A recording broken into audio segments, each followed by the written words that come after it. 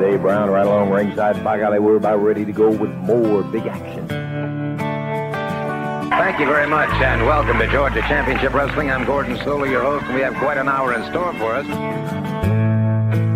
Hello, everyone, and welcome to Championship Wrestling at ringside. This is Vince McMahon, along with wrestling's only living legend, Bruno Sammartino. Welcome to this week's edition of Mid-South Wrestling Television. I'm your host, Boyd Pierce, another outstanding card.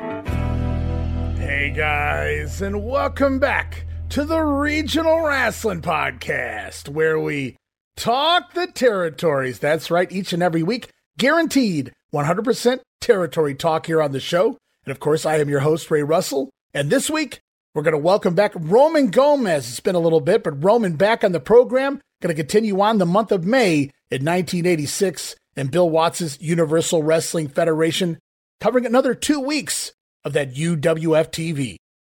But before we kick it all off, just a friendly reminder, guys, that you can listen to the Regional Wrestling Podcast and our sister shows, like the Wrestling Memory Grenade, currently covering the 1988 and the WWF Project. Just finished up the January 2nd edition of Saturday night's main event not too long ago. Of course, the first ever Royal Rumble upon us here in 1988 and WrestleMania 4 right around the corner. You can also listen to Monday Warfare, The Battles Within. It's Raw versus Nitro, as I break down the weekly episodic story known as the Monday Night War, 1 week at a time. And of course, let us not forget the Wrestling Stoop Podcast with the legend himself, Bob Roop. Bob continues to share personal memories, stories, not just about himself, but all the other wrestlers, promoters, the referees, everyone he ever came in contact with. It seems like Bob has a story for. And if you haven't listened to the show yet, go back and do yourself a favor. The stories about Terry Funk, Don Fargo, Ron Wright, Hulk Hogan, guys. Like I said, Bob has a story for everyone, so check it out, the Wrestling Stoop. And you can listen to all of those shows and more as part of the WrestleCopia Podcast Network, located over at WrestleCopia.com. That's WrestleCopia.com, and anywhere your podcast streaming needs are met, from Apple to Spotify, Google, and beyond. And be sure to follow me on social media for all the latest goings on here at the WrestleCopia Podcast Network. And I'm also constantly adding old school video clips and pictures from throughout wrestling history. And you can find me on social media, guys. Follow me on X, formerly the Twitter. You can find me there at Wrestling Grenade. That's at RASSLIN Grenade. Also, follow and like me, Facebook.com/Wrestling Grenade. And while you're at it, head over to YouTube, guys. Talk about YouTube.com/Wrestling Grenade. Subscribe today, because my YouTube actually plays into the Regional Wrestling Show quite a bit. You see, whenever I cover the UWF shows with Roman, you can actually head over to my YouTube and watch the shows we're covering right there. The main TV broadcast, as well as the B show, Power Pro. And I've been upping those in chronological order as we go along here. Plus, coming soon to Regional Wrestling, if you guys haven't heard yet, it's Memphis 1985. Yes, indeed, we're going to be breaking it down week by week, the Memphis territory back in 1985, with the likes of Gene Jackson, Steve Crawford going to join the show. It's going to be a fun time. And thus, I've also began adding Memphis from 85 over on YouTube as well, once again in chronological order, so you guys can follow along with us. Now, I'm not just talking the TV studio show, but the secondary show that aired out of Jackson, Tennessee, covering many Mid-South Coliseum matches. Yes, indeed, the Coliseum matches airing on TV. And just for the fun of it, I'm even adding the Jerry Lawler Show. Yes, the Sunday morning talk show hosted by the King. You can find all of those there on YouTube, so subscribe today, youtube.com/Wrestling Grenade. And of course, guys, now would be a tremendous time to become a WrestleCopia patron. And I'm talking to you guys about that $5 all-access tier. And you can find me there at patreon.com/WrestleCopia. That address again, patreon.com/WrestleCopia. Yes, indeed, the $5 all-access tier gets you all sorts of gifts for just $5, including all of my insanely detailed book-like show notes, pages and pages of show notes for every episode of The Grenade Show, Monday Warfare, and the Regional Wrestling Podcast. You also get early access to many of the podcasts here on WrestleCopia, where you can listen days and sometimes as much as a week earlier than the rest of the listeners. Also, remastered versions of the earliest episodes of The Grenade Show covering the 1989 NWA project. Includes enhanced sound quality, plus new content and conversation never heard before. But that's still not all. You also get digital downloads for your viewing and reading pleasure, random bonus video drops, and of course, the Patreon-exclusive watch-along series covering many past WWF and WCW events. And you get all of that for the low, low price of just $5. No subscription. Cancel anytime. Help show your support. Give it a try for a month. I think you'll like the content that I offer, and every penny of it goes right back here into the WrestleCopia Podcast Network. So please, if you have a few bucks to spare, looking to support that next up-and-coming podcast brand, I could really use some new hardware as we continue to build the brand here, guys. So please consider making your next Patreon subscription WrestleCopia, as we try to bring you guys the most quality product, providing information as well as entertainment. So if you can, help me pay some of these bills to keep the WrestleCopia Podcast Network up and running for the months and the years to come. All right, guys, and with all of that out of the way, you know what time it is. It's time to jump in that DeLorean and head back to the year of 1986 and Bill Watts' UWF.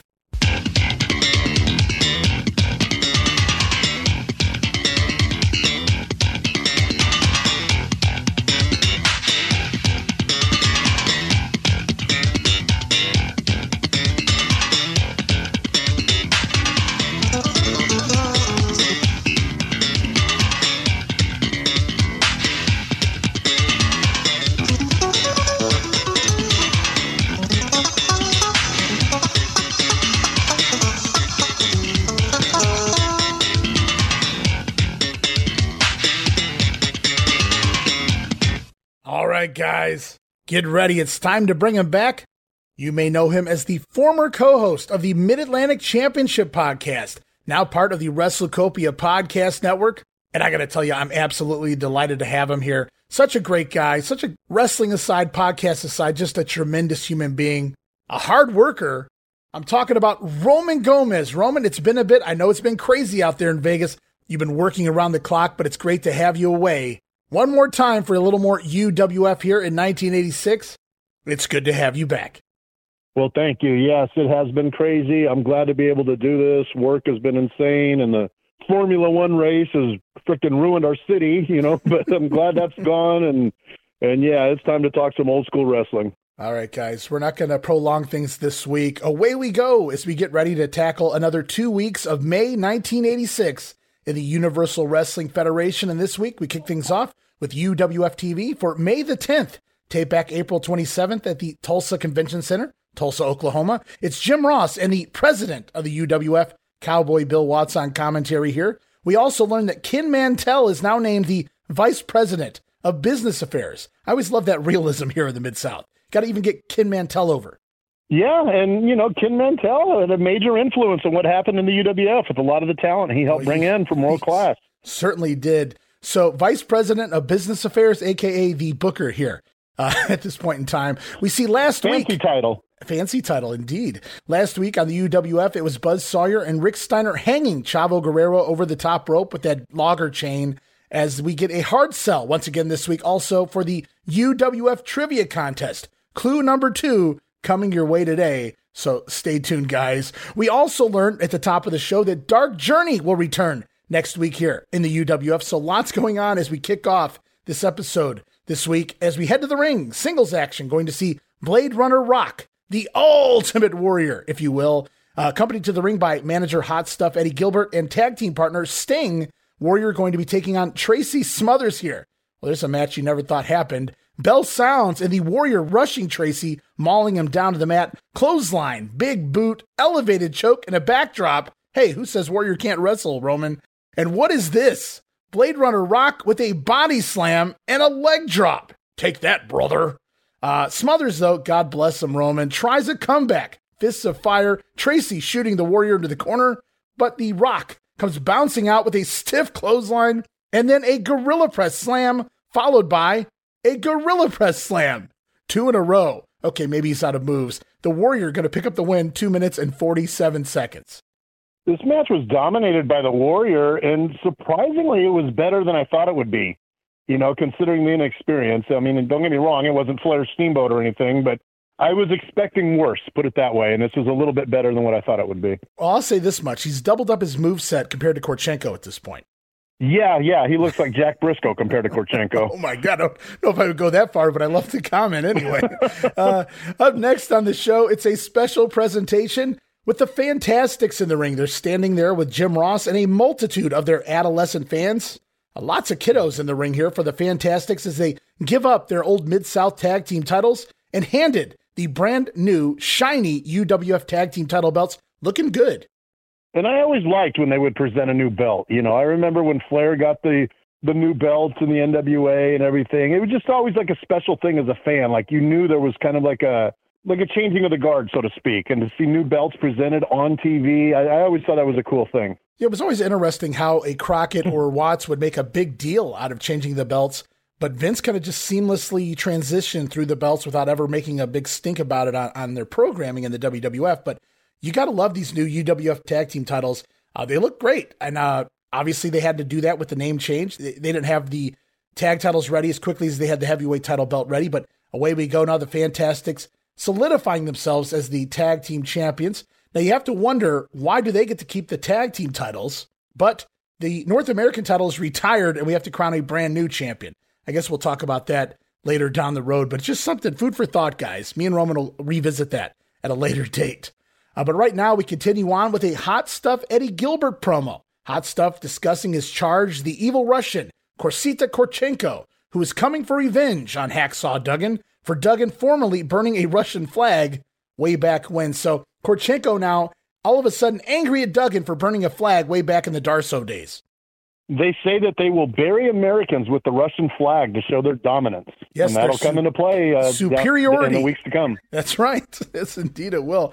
Yeah. You're reading my notes here. I mean, you're not reading my notes, but we always seem to take similar notes, so that's very cool here. Saves me the time. Eddie then referencing the Crockett Cup, talking about Korchenko aiding the Koloffs and laying out Dr. Death Steve Williams, keeping that also fresh in our minds. So they're planting a seed, Korchenko feuding with Duggan a little bit, but also Dr. Death on the back burner here as well. Yeah, and it seems like all the Russians seem to get along with each other. Have you ever noticed that in any federation? You know, if you're a Russian, you got to be buddies with the other Russians. You know, I just recently did a Memphis 85 show with Steve Crawford, superfan, historian of the Memphis territory, and Korchenko came through in October of 84 for about a month, and he referred to Korchenko as the most bottom shelf dime store Russian gimmick in all of wrestling history. So that sums it up. It's across the board, no matter what show, you know, whoever I'm doing a show with, we all seem to agree. And God bless him. He seems like a great guy out there at Facebook, Korchenko. But I mean, just going back here in time and watching him, it's just not working for me. Yeah, you know, and I'm a guy that sat through Soldat Ustinov in the AWA. So, oh, yeah, there's been a few Russians that made you cringe a little bit. So we hear from Eddie Gilbert, and we head back to Bill Watts and Jim Ross on commentary. They talk about that 3-on-1 attack with Korchenko and the Russians, the Koloffs, Ivan and Nikita, taking down Dr. Death at the Crockett Cup. Watts says it made the Cowboys' blood boil, and Watts hoping that Dr. Death will get his revenge. Little foreshadowing there, guys. Stay tuned. As up next, hey, Roman, it's localized promos. Jim Ross hyping upcoming events in the area. During it, he announces some of the stars, the dates, the times, and the arenas. Imagine that, Buck Robley. Localized promos here for May 18th, Lakefront Arena. We got a barbed wire tag team match upcoming. Sheepherders taking on the Fantastics. We're going to hear from both sides. We're also going to hear from the Mad Dog Buzz Sawyer. His opponent that night, Coco Beware. Hey! Whoa. Fantastic, your luck's gonna run out. What are these running out now? The Yankee people waving the bloody flag. You've had the Yankee people yelling U.S. bloody A. Well, the luck's gonna change, brother. The Yankees gonna be way back around our way. We're gonna be what we should have been, the Universal Federation Tag Champions, and we're gonna show you what champions are made of. You know, it kind of looks like right now, people, that the Fantastics are a couple of jigsaw puzzles with a couple of pieces gone. But let me say something right now. The Superdome was a start of a rivalry between the Sheepherders and the United States of America. And Tommy and me, we have chose to be the People's Army, brother. And that's exactly what's going to happen. Sheepherders, title on the line, brother. You know what we're capable of doing. We know what you're capable of doing. We also know that Jack Victory stands ringside, but we've got the people on our side. We'll see you in a squared circle. You understand me, slimy limey? And in this match, Barbed wire will surround the ring for the UWF Tag Team Championship. Don't forget, Cowboy Bill Watts, and it's really hard to say, but he's going to be there at ringside when Dr. Death goes against the Big Russian Korchenko. Hot Stuff Eddie Gilbert will be at ringside in the Big Russian's corner. Plus, ladies and gentlemen, Mad Dog Buzz Sawyer will defend the UWF television title. He'll be going against Coco Beware on Sunday, the 18th of May, 3 o'clock. It's WYLD Day. With your wild card at the lakefront, you can save $2 on an adult general admission ticket. And now let's hear this from the Mad Dog. Coco Ware, I've already told you one time, I am your master! I'm your master, boy! And you get out here yelling and screaming and doing all your job, telling your people what you're gonna do. Well, you better just come out, get all the flap out of your mouth, and get ready for the daggonest fight you ever had. Because you see, when this is on the line, I'm double tough. When this is on the line, ain't a man walking can beat me. Come on, Birdman, take me. All right, there it is. So barbed wire tag team matches coming around the horn. Sheep Herders and Fantastics. Oh, that's one that would have been so much fun to go to in person because when I was growing up, going to the matches, there were not a lot of gimmicks, in person at least. And to see a barbed wire match would have been something special. It wasn't something you got in a lot of territories by this point. No doubt. And, and it's kind of cool in a way that it also shows that the Fantastics were not just pretty boys, that they could really mix it. It was kind of like that Tommy Dreamer revolution, right? Everybody hated Tommy Dreamer in the ECW because his gimmick was he wore the suspenders. He was in good shape at the time. He was a pretty boy until he had that feud with the Sandman. He took the cane lashes and everybody realized he was hardcore. And then Tommy got over with the fans. And I'm not saying the Fantastics aren't over already here at the UWF, but it's another dimension. I get what you're saying. And something that helped in Dreamer's case get him over was that Cactus. I still remember that promo where he goes, "He ain't no pretty boy, he's a man." And I just remember that line when you brought that up. Yeah, that's a few years down the road, and I get that the analogy isn't exactly the same because Dreamer really wasn't getting over at the time. Fantastics are far beyond over here, but maybe these matches with the Sheep Herders will get them more over with the male fans anyway. Right, because there was definitely a female following. All you had to do was just watch the matches. You can hear the girls going crazy, and they would all run to ringside and fight over each other to be the first one to hug Bobby and Tommy. So, yeah, that was definitely a way, like you said, a good idea to get the male fans over. Much like the Rock and Roll Express, they had their female followers, but a lot of the guys liked them because they could go up against the Russians or could go in a cage. So yeah, it's good to get everybody to like you if you're a fan favorite. And I don't know if you guys caught that out there, Jim Ross shilling that lakefront show, but also on the card, it's Korchenko going up against Dr. Death. Of course, Eddie Gilbert in the corner of the Russian. But did you hear that Dr. Death, he has a corner man as well, Cowboy Bill Watts, which is very unusual at this point. Bill Watts hasn't really been making them, outside of screwing Dick Slater around, Bill Watts hasn't really been engaging with the competition, so to speak. And now he's announced as being the corner man for Dr. Death to take on Korchenko there at the Lakefront Arena. We're not really breaking any news here, but you can kind of connect the dots and see right. Bill Watts might get a little more involved. Certainly has me excited. As the weeks progress. Yeah. Yes, has me excited. As we head back to the ring for one half of the Fantastics, Bobby Fulton. That's a head scratcher. Well, we'll see what happens here. Bobby Fulton taking on Gustavo Mendoza and referee Tommy Gilbert in the ring. The bell sounds as Fulton takes Mendoza to the mat, working a headlock.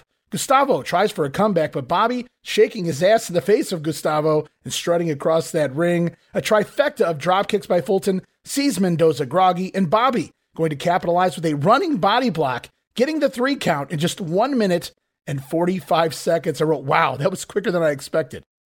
Yeah, and we've seen enough wrestling where when a tag team specific wrestlers in singles competition, you're kind of like, something's up here. Something was amiss. Why? What's going on here?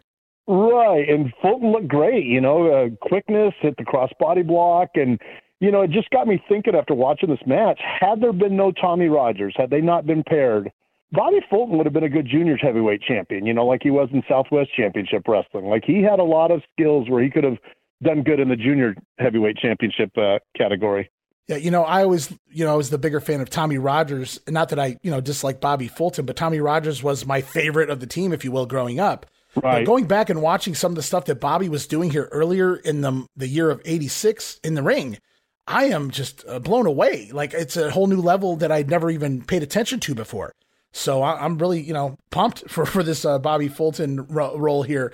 As a singles this week, I'm thinking, okay, as we head into this matchup, I was thinking, okay, time filler. This is going to go 6 minutes, just something to, throw on the show. Maybe they just needed the time to fill it on the show. But nope, it all makes sense afterwards as Fulton begins to celebrate. Butch Miller of the Sheepherders appearing ringside, calling Fulton out. Bobby, no coward, rushes back in the ring, and away we go. It's Butch Miller and Bobby Fulton going to go at it. But as you guys likely expected, it was all a trap, Roman, as Luke Williams attacking Fulton from behind, and these Sheepherders double-teaming, taking down Bobby, drilling him repeatedly with the flagpole. Fulton busted wide open as Tommy Rogers finally rushing out in his jeans, street clothes. I guess he was already changing for the night. Rogers out to make the save. So if you couldn't tell, the match, just a backstory, a reason to get Fulton out there for the angle, which is another cog in the containing blood feud saga between the Fantastics and the Sheepherders. Yeah, there may be people out there that are wondering, like, well, why wasn't Rogers at ringside while his tag team partner was in singles competition? But, when you figure that Fulton is going against somebody in Mendoza's caliber, that makes sense. Now, had it been Fulton against Gordy, that would have been different. Then you would have been like, okay, Tommy needs to be there at ringside. So it made perfect sense for Tommy not to be there, which allowed the Sheepherders to go in and do their damage. Right, and that's another piece of the booking there. You got to book Bobby Fulton against somebody that, he would easily have control of, i.e. here, Gustavo Mendoza. Rogers, taking the night off, so to speak, at this point. He's hit the showers, he's changing for the night. They're getting ready to go out and see those pretty ladies. Tommy has to come out and make the save instead. Somebody maybe got word to him, hey, Tommy, Bobby's, in a bad way out there. Tommy, you got to imagine, Tommy comes rushing to the ring, makes a save for his partner, but the damage is done. Bobby Fulton bleeding, and my favorite part of this whole thing is that we don't get one angle, and then they're just going to try to live off that for 3 months, right, Roman? We're getting these angles every few weeks here so that the feud continues on. It continues to boil to a whole new level. I was going to say, it intensifies the feud, right. When it happens more than once. It wasn't a fluke thing. Now it's like, man, this was premeditated. They really wanted to go out and attack the Fantastics. Yeah, they're very upset. They want their tag team titles back. I get it, and I believe it at this point. So really good booking. Ken Mantell, man, for all the flack he gets from certain people, and I really don't remember any of them off the top of my head, but I hear it often that it was Gary Hart who set up the success of World Class because Gary Hart booked that Christmas night show with the cage door and the Freebirds turning heel on Kerry Von Erich. He set the stage for what was to come. Everybody said, well, Kim Mantell just kind of coasted off that. But no, Kim Mantell, he brought in Chris Adams and Iceman Parsons and continued that story of the Von Erichs and Freebirds for really 2 years, seemingly. And I just named just a couple of the talents that came through there. Gino Hernandez will eventually be there. So Kim Mantell did a lot. And if people are going to tell me that this is not, some really good booking since he took over the Terry Taylor spot, I don't buy it. I think Kim Mantell was a good booker. And even if he didn't book, just the fact him being on the payroll, the connections he had. I mean, oh my God, it's like JJ when he moved over from Crockett to Vince. I mean, he could bring anybody he wanted to, essentially. Right, yeah. With Mantell, you started getting the Missing Link and the Adams and the Freebirds, and you can go on and on. The Kamala, the world-class guys that came in, even if he didn't book, just the fact he brought in extra talent, was incredible because it's what helped make 86 an amazing year. And this is why we're doing it, because 86 was an awesome year to talk about. Absolutely. As we go on, one of the teams you just mentioned, the Fabulous Freebirds, we get a Bad Street music video in its entirety. Always awesome to see the Bad Street video in its entirety. We used to get clips of it a lot on the old territory shows, but not very often did we get the full video. And so it was cool to see it here this week on UWF TV. And then they sneak in clue number 2 after the video this week by flashing it across the screen, Roman. Hope you caught that. At the end of the Bad Street video, getting a little sneaky here, are we, guys? Clue 2, his first wrestling identity found him on the wrong side of the law. Okay, that one confused me a little bit. The first one I got right away. However, this one, not so much. I'm still kind of scratching my head here, so maybe one of the listeners could fill me in on what that exactly means. Now, I kind of get the law part, but his first wrestling identity. So you have to think maybe character or whatever they're trying to word here. Right. But I don't really get the question, the clue this week. Well, something I wanted to talk about quickly in the video, which I thought was funny. Oh, sure, we can go back. That there's a guy that gets up in Gordy's face, and Gordy shoves him to the ground. Oh, from and Dallas. They didn't show it on this. Yes, they didn't show it on this video, but when it actually happened, the guy got back up immediately and gave Gordy a thumbs up, like, attaboy. And it was freaking Cowboy, so man, in Texas. Yeah, because, I mean, you think now if a wrestler shoved you, there'd probably be a lawsuit. We got to get him off TV. He's a troublemaker. Gordy shoves the dude, and, he probably had a couple drinks in him, but he popped right back up and gave him a thumbs up. Like, good job, Gordy. It's probably a normal night, that guy at the bar, I mean, yeah. Yeah, so if you fans can look that up and see the whole thing, it was comical to me. I still remember it to this day. That's a very infamous or famous spot in wrestling history. Really, they would show that quite often back in the time. There was a fan. This was down in World Class that got in Gordy's face, and Gordy was not screwing around that night. And he grabbed that fan, and I mean, he shoved him. It was like he shoved him through a couple of pair of double doors if they were behind him. That guy goes down hard. And you're right, he does get right back up. And I guess his defense mechanism, instead of fighting him or running or saying, "Oh, I got to do," was, "Hey, you're cool. Please don't kill me." So, but what was cool about World Class was that they didn't have the barricades, right, that you see now. They just had a little rope, and the fans knew to stay on the other side of the rope, which is unheard of. It was almost like an imaginary line. Yeah, exactly. Like a line was drawn in the sand. Don't cross this line. And you never saw a fan on TV go under the rope and try to attack a heel or anything like. It was just like that's their security thing, was a little tiny rope. Well, it was mind-boggling. Probably a couple of guys sitting somewhere with a Colt 45 or something. I don't know, but we'll go on for now on this episode of UWF TV. More localized promos coming up, guys. May the 18th, Lakefront Arena. Kamala slated to take on Hacksaw Jim Duggan. In a moment, we're going to hear from Kamala's manager, Skandor Akbar. We're also going to hear from the opponent, Hacksaw Jim Duggan. And we already heard from the Mad Dog earlier. This time, it's Coco Beware talking about his side of things, taking on Buzz Sawyer. Ladies and gentlemen, on Sunday, May the 18th, this barbed wire will surround the ring when the Fantastics go against the Sheepherders for the UWF Tag Team titles. Plus, you're going to see Hacksaw Jim Duggan renew one of the biggest feuds in wrestling when he goes against 400-pound Kamala. Kamala is managed by this man, Skandor Akbar. Time to pay your dues, Duggan. And you know what I'm talking about, young man. You knew eventually that I'd be back, Duggan. And I'm going to take it out of your hide because I've got Kamala, the new eighth wonder of the world. And guess what, Duggan? He's going to beat you so bad, you're going to crawl to my feet. And then you're going to look up and you're going to call me Master Duggan because I don't forget. Remember, Duggan, the general is back. And that spells trouble for you. You know, when I come out here and I have to talk about the Ugandan giant, I have to talk about Kamala. Oh, Hacksaw, I'm a fun-loving guy. But when I have to come out here and I got to talk about that man, well, I kind of put fun in the back seat. Because Kamala, he's a big man, he's a rough man, he's a tough man. But he was also instrumental in hurting me, almost blinding me, him and Skandor Akbar. So Kamala, you're back here, you're back in the UWF. Well, baby, you're going to find yourself in big trouble. Tough guy. All right, ladies and gentlemen, Cowboy Bill Watts coming back out of retirement on this situation to be in Dr. Death's corner when Dr. Death goes against the big Russian, Korsita Korchenko. This barbed wire just like this will be surrounding the ring when the Fantastics go against the Sheepherders, and the UWF Tag Team titles will be on the line. Barbed wire will be surrounding the ring.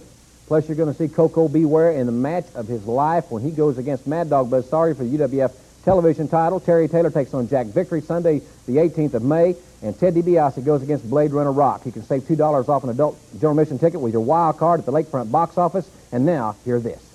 You see, the Birdman is moving on up in the UWF because, you see, we all spreading, we're going all over the world. And see, I want to tell you one thing, Buzz Sawyer. You can't fool the Birdman. You see, I was born at night, but not last night. I'm going to tell you one thing, Buzz Sawyer. If you knock me down, if you kick me all around, just remember, I'm a fighter, baby. I'm not going to stop, baby, until I get even with you. I'm not going to get mad. I'm just going to get even because I want that title around my waist. All right, so more fun promos there. Akbar back in the territory, bringing Kamala. It's almost like they're moving past Korchenko now. It's like Korchenko is slowly being ushered over to the Dr. Death and et cetera feud. And now it's kind of like Kamala replacing Korchenko on some of the house shows, taking on Hacksaw Duggan. And that's definitely an upgrade. And Something, Ray, if we can backtrack something, I wanted to mention about Jim Ross when he was talking about the fantastic sheep herders match. Yeah. Is that he actually had barbed wire in his hand. Yes. Yeah, he was showing off the barbed wire. Yeah, and he keeps tapping it into his hand, which to me kind of killed the gimmick, because if you're trying to talk about a barbed wire match, how dangerous it is, the announcer shouldn't be banging it into his hand unless he's drawing blood. Yeah, I like the visual effect that they were going for there. They're trying to show, like when you would see the promo with the cage, and even down in Puerto Rico, they used to have this little 4x4 gimmick where they had a bunch of barbed wire strung across. They would hold it up when they were talking about a Carlos Colon, barbed wire match. But I get what you're saying there. Just a single strand of barbed wire in the hands of JR, and he's not really selling it. But I get exactly. It was supposed to be for the visual effect. But I get what you're saying too. Right. I think they could have had the barbed wire as a visual and then maybe have like a newspaper or a paper and just like, look how sharp this is, and cut the paper. But when he's banging it against his hand, I was thinking, like, aren't you kind of like no-selling the gimmick? I never thought about it that way when I was doing my notes and stuff, but good call there. I wasn't really paying attention to what JR was doing with it. I just kind of noted that he held it up and was showing it off. Thank you for covering that. So we're going to go on tag team action. Fabulous Freebirds. It's Gordy and Roberts, per the usual. They're going to be taking on Brett Wayne Sawyer, Dave Peterson. And as I look at the names here, Roman. Sadly, all four of these men now gone. Yeah. I think about stuff like that all the time when we see a flashback match or something like, yeah, it's crazy. All four of them are no longer with us. And this is only 1986. So, Brett Wayne, Dave Peterson, both, passed away early. Terry Gordy died very young. So three of these guys, right. Buddy Roberts was a little more up there in age than the rest of these guys. But yeah, it's just sad to look at this and know that all four of these guys no longer with us. And conspicuous by his absence in this matchup is one Michael Purely Sexy Hayes, as Peterson going to surprise Terry Gordy with a tackle that sends Terry down. Talk about a surprise here. The Birds, though, take over immediately thereafter. Buddy Roberts with a nice backbreaker, and Gordy throwing not one, but two big 300-pound drop kicks, man. Gordy could go. Oh, Gordy was a great worker. He wasn't just a big man. He could move around the ring. And, yeah, he was, without a doubt, one of the best big men in the history of the business. And it's no wonder Watts does what he does with Gordy in the upcoming weeks. Oh, yeah. I had no problem with him being the heavyweight champ. I thought he was a great choice. Yeah, and the best thing about Gordy, I would get mad at him sometimes as an adult going back and watching his matches. He was bumping too much sometimes. Don't do that. Take those flips upside down in the corner for a guy half your size. But Gordy wasn't afraid to take those crazy bumps and just make the match, look even a little better. You think about it, Gordy been wrestling for 1 billion years, and he was still a young man. He started, depending on who you listen to, I've heard 16, 14, I've heard 15, Yeah. I believe it's 14 in the IWA. Yes, I think there was a match of him against Ernie Ladd when he wrestled under the name Terry Mecca. Yeah, that's right. It's out there. It's available. You guys go check that out. And you can't tell he's 14. I mean, he's already got the height and the size, and I think that's how he got into the match. So it's crazy to think around this time, I believe, Michael Hayes was saying something like, oh, he's 26 years old, 26, 27. I mean, for a guy to be so young and have so much experience, that's just mind-boggling, but that's how things were done. Bobby Eaton, same thing, at an early age. So Gordy was a seasoned vet, but still had his prime was still ahead of him. Yeah, no doubt about that. But here at Tag Team Action, Freebirds dominating this one. And on commentary, Bill Watts putting Gordy over as the best big athlete today, but he calls Michael Hayes the Charles Manson of the group, and I'd go along with that. Dave Peterson finally able to make a hot tag out to Brett Wayne Sawyer, who comes in and has Buddy Roberts bumping for a moment. But the Birds cut Sawyer off and deliver the Bam Bam Slam off the middle rope, that assisted power slam off the ropes by Gordy onto Brett Wayne Sawyer, gets the Birds the win. 2 minutes and 57 seconds. It seems like the writing on the wall for Brett Wayne Sawyer here. It seems like Peterson would have probably took that loss, in my estimation, if they knew what was coming up here in the next couple weeks. But Brett Wayne doing the job. A little surprised he was the one doing the job here, but a great match for TV.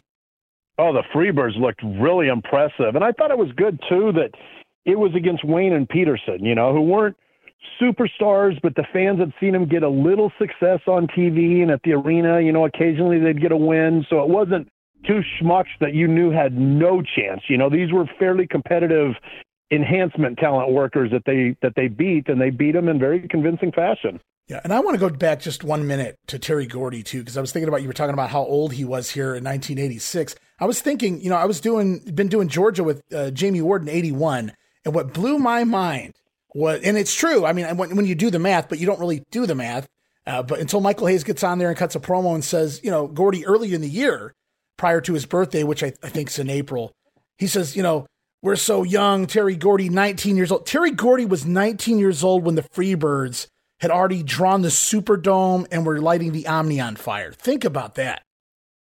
Oh, it's insane. And there was nothing, due to his size, but the way he moved, there was nothing that made you think, oh, this young man could be like, he just seemed established from the get-go. Yeah, he could have been more than, 24 here in 86. So he just celebrated a birthday not too long ago, I think, at this point. So, yeah, Terry Gordy's, you think about it, he shouldn't even be in his prime yet. But it's crazy.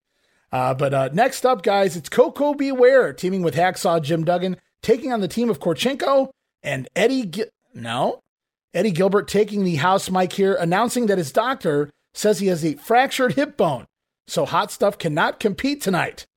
I thought he was retired anyway, but Koko's in the match, so that rules out, I guess. For every time he comes out of retirement, it seems like it's against Koko. But standing in Hot Stuff's place tonight, creating the greatest tag team of all time, Roman, it's Korchenko and Blade Runner Sting. What a team. Yeah, not a real likely team, one that you would picture as a dream tag team by any stretch, especially considering how early it was in Sting's career. Yeah, it feels like the lethal lottery of tag teams there. Korchenko and Sting taking on Koko Beware and Jim Duggan. And in Korchenko and Sting's corner, it's Eddie Gilbert and Blade Runner Rock. So lots of heels around ringside. What a great announcement. I'm still laughing over the lethal lottery, the Liger Bill Kazmaier tag team. Oh, I loved that team when I was a kid. I love that team.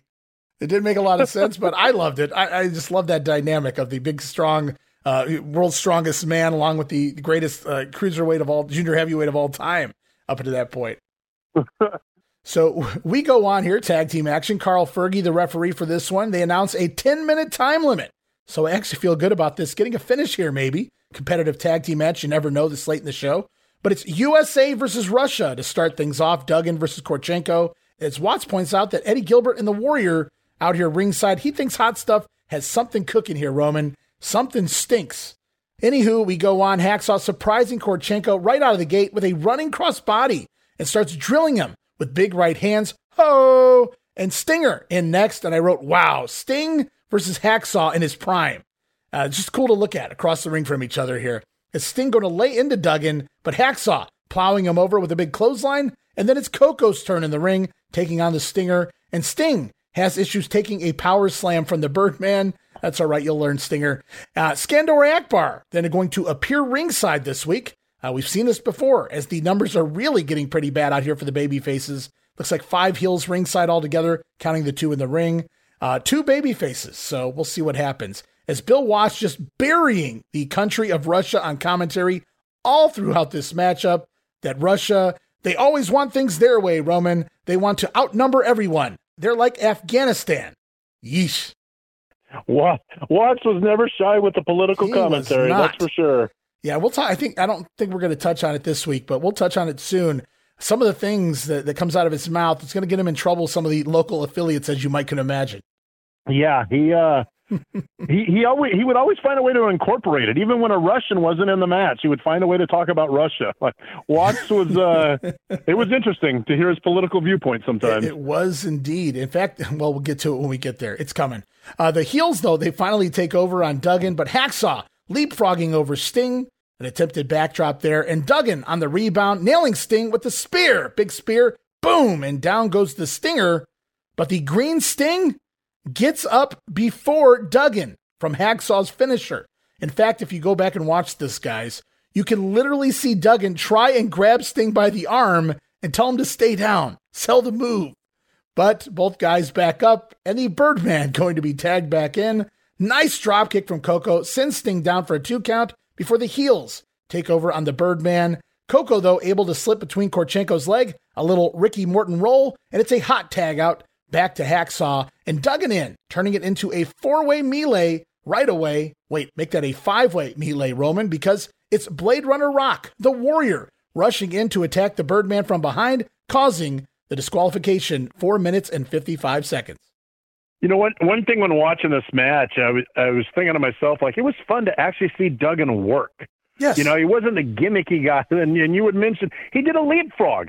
Did he ever do a leapfrog in the WWF? I don't remember him doing one. It's why it's in my notes. No, absolutely.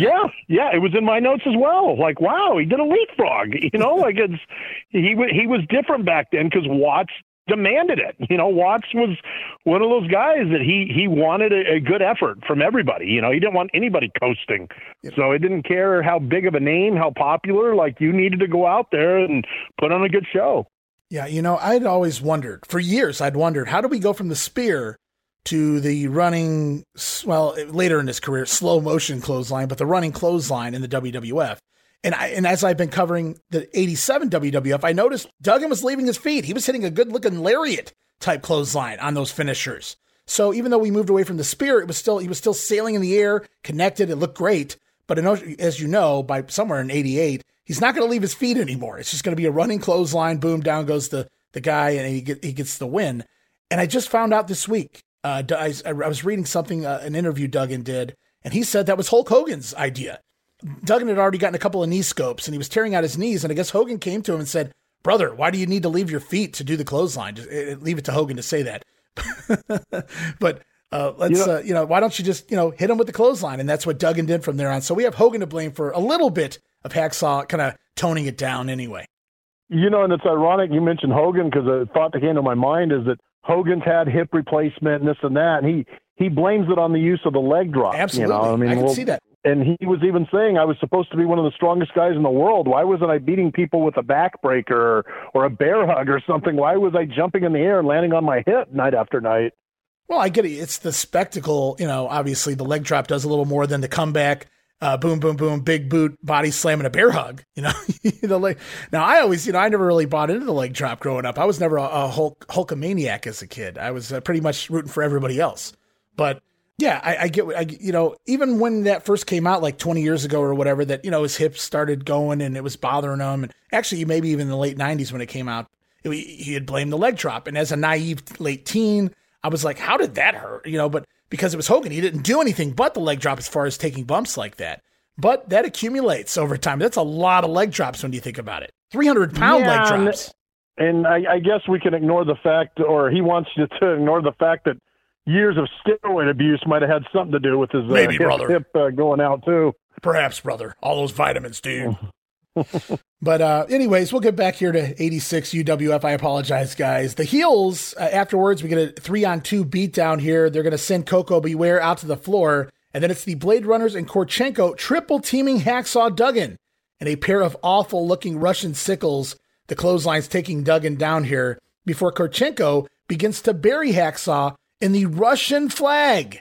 But here he comes, Dr. Death, Steve Williams, out to make the save.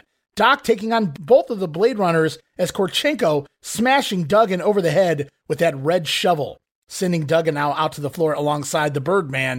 And it's a triple team on Dr. Death now, as the heels hold Williams in place for Skandor Akbar, who enters the ring. Akbar looks like he's going to fireball Steve Williams right in the face. Dear God, no.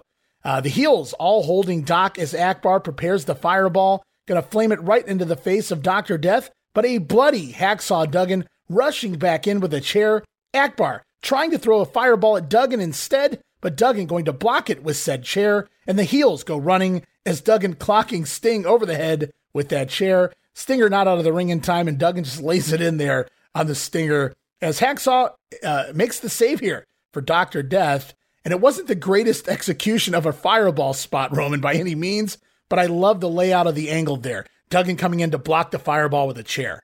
Yeah, it was very smart. Like you said, it wasn't the smoothest use of a fireball we've ever seen, but the chair coming into play showed Duggan was a thinking man for the moment, to put the chair up and block the fireball.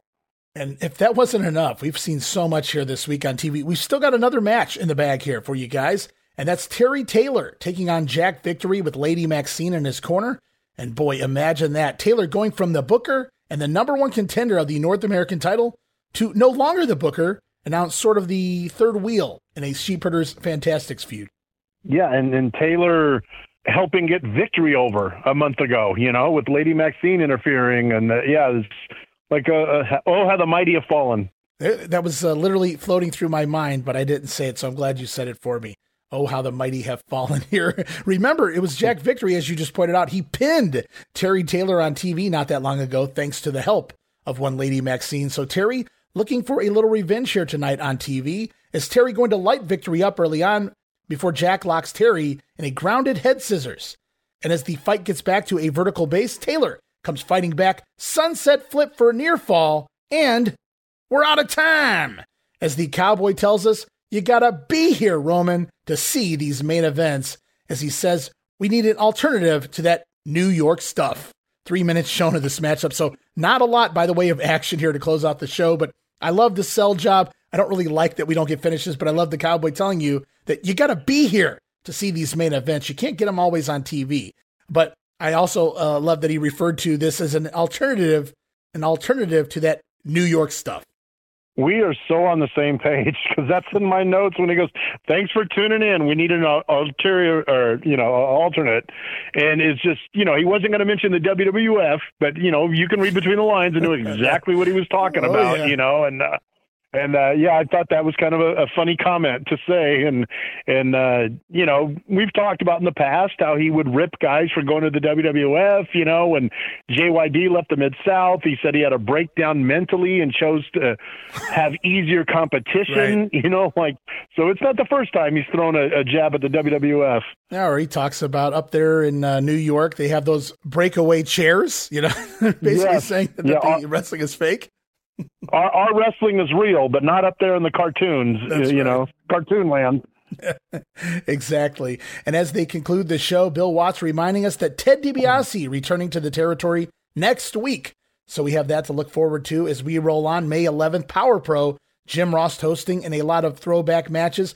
First, it's Chavo Guerrero over Mr. Olympia, Jerry Stubbs under a hood. Spin kick and German suplex sees Chavo go over in about 11 minutes time. Good little matchup from Houston, Texas. Also here on Power Pro, Dr. Death over Taurus Bulba. Had to remind me of him. Terry Taylor defeating Lord Humongous. Remember that matchup? That was actually Humongous's final match, I do believe, before he retired. Also here on Power Pro, Ted DiBiase going back a few months, defeating Dick Murdoch. Remember that feud, guys? DiBiase sliding out of the brainbuster attempt and blasting Murdoch with old Maggie, the loaded glove. Sees DiBiase going over on Dickie in 13 minutes time. Just a little warm up there, Roman, to get us familiar with Ted DiBiase as he returns to the company. And what a great matchup on free TV. This would have been a great match in All Japan, but to have, both of them legends in Japan, of course, but to have this on TV, and I like the fact that those two were wrestling, because just recently, a few months prior, Murdoch had interfered in the DiBiase Flair match, cost DiBiase a shot at winning the World Heavyweight title, so there was a backstory to this match. And just to see blood on TV, and a funny moment when they went into the crowd, there's a fan in the front row that leaps over chairs to get to like the third or fourth row because he was so afraid of all the action. I can't do it justice, but if you're watching it, it was quite comical to see that fear in his eyes to get away from the crowd. And then Murdoch did a move that I always liked, and I wish they had a name for it. It was the one that Ivan Koloff would do. The knee drive. You're talking about the knee drive off the top rope into the back of the head? Right, when he would grab his opponent's hair. And I don't know how to describe it here in my notes.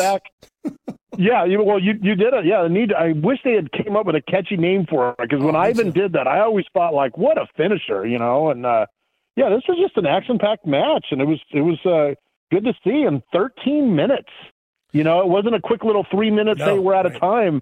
To get 13 minutes of action between two legendary wrestlers like this, I give this a thumbs up. You fans definitely want to check out this match. Yeah, and for me, a sleeper to open it as well. I mean, Chavo obviously is in the territory now. They're trying to get him over. We've seen him a lot on Power Pro here in these Houston matches as they try to build him up as a real contender in the Mid-South area. But Chavo and Mr. Olympia, Chavo, one of my favorites of all time. Now, I'm going to get a lot of backlash for this, but Chavo was my favorite Guerrero of that generation. Now, Eddie he came a generation after, even though they were all brothers. So I don't really lump Eddie into that group of Hector, Chavo, and Mondo, even though they're all brothers. So don't get too upset with me, guys, when I say that. But Chavo was my favorite Guerrero from that group. By far, I loved him in the ring. Maybe he wasn't the greatest person to deal with backstage, I guess. but I was a huge Chavo mark, and I was a huge Jerry Stubbs mark, Mr. Olympia mark specifically. So to get that match for absolutely no reason, 11 minutes as well on the same show, 2 big matches. You got quality matches, you got full matches, you got the finish. I mean, you're talking nearly half the show, 30 minutes of the show was not counting the other matches, was action. So, I mean, we got a lot of wrestling here on Power Pro this week. Yeah, I'm just thinking about Jerry Stubbs. What a underrated performer he was. And it's a shame he never got a chance in the major spotlight. You know, I mean, the hardcore fans knew about him. He was big in the southeastern areas, Mr. Olympia and everything, teamed with Arn Anderson. But it would have been fun to see him get a good long run, you know, even like in a world class, even if it wasn't WWF or NWA, like a world class or you know, a good push in Florida or something like that. He would have been fun to see put in the spotlight a little bit more. Yeah, I think with that body that he had at one point as Mr. Olympia, I mean, that's something Vince might have even wanted to capitalize on, but Vince wasn't huge into those mask gimmicks. I mean, obviously the Machines were meant to be a comedy act to a degree to foil Bobby Heenan. Masked Superstar came in and out, you know, in 84. But other than that, I can't think of a whole lot of masked guys that came through the WWF during that long period of time. And it's unfortunate, but, you know, Jerry Stubbs had that deep Southern accent. And then, of course, he was balding as well. So it just didn't work well aesthetically for Vince McMahon. But yeah, I would have loved to have seen Mr. Olympia come through and get a good run in one of those other territories like you mentioned. It's unfortunate. Yeah. Very, very underrated performer. And those of you that get a chance to see some Continental or something like that on YouTube or get a hold of some DVDs. His whole run in Mid-South. He was in Mid-South, yep. And I think you fans would understand what Ray and I are talking about, you know, if you give him a shot. Oh, my God, yeah. But we're going to go on. We close out Power Pro here with a Dark Journey music video. Madonna's Dress You Up. I remember this video, Roman, like it was yesterday as a kid. And is that Joel's basement I wrote here as we see a clip of the beginning of the video shows like an editing area. And I wrote, is that Joel Watts? Is that the Watts family basement? Is that where Joel does his work from? Remember you hear the stories of Paul Heyman doing the ECW editing down in his parents' basement? So I just pictured that's where we're at here with Joel Watts. It's so funny. We've talked about this before, like how you could just take any song that was popular in the 80s and they weren't worried about, you know, just whatever was the hot song at the time. We'll just play it on our wrestling show. We won't pay royalties. I wonder what singer or what group was the first person to kick on that caused all of this to get shut down, because it happens very abruptly all across the board. I mean, Vince was even doing it through, say, the summer of 87 a little bit because he had Morris Day in the Time for Coco still. Up until they had that Pile Driver album, they were able to switch out Honky Tonks. Well, I guess Honkies wasn't really copyrighted to begin with, but they switched out a couple of guys' themes. But even Vince was doing that into 87 to a degree. Crockett more so, yes, and certainly Bill Watts doing it more so here as well. You know, it's funny you mentioned that because I was thinking the same thing. You know, if you watch Peacock or the old classics on demand, when somebody would come to the ring, they would change their theme music. You know, you wouldn't hear Black Sabbath's Iron Man for LOD. They would do some other generic music or whatever. But yeah, at some point, some artist had to go, no, you're not using you didn't pay me anything for that. I mean, Bruce Springsteen was being played, you know, and just anybody Michael Jackson. Popular, their music. Yeah, Michael Jackson for the opening of WWF.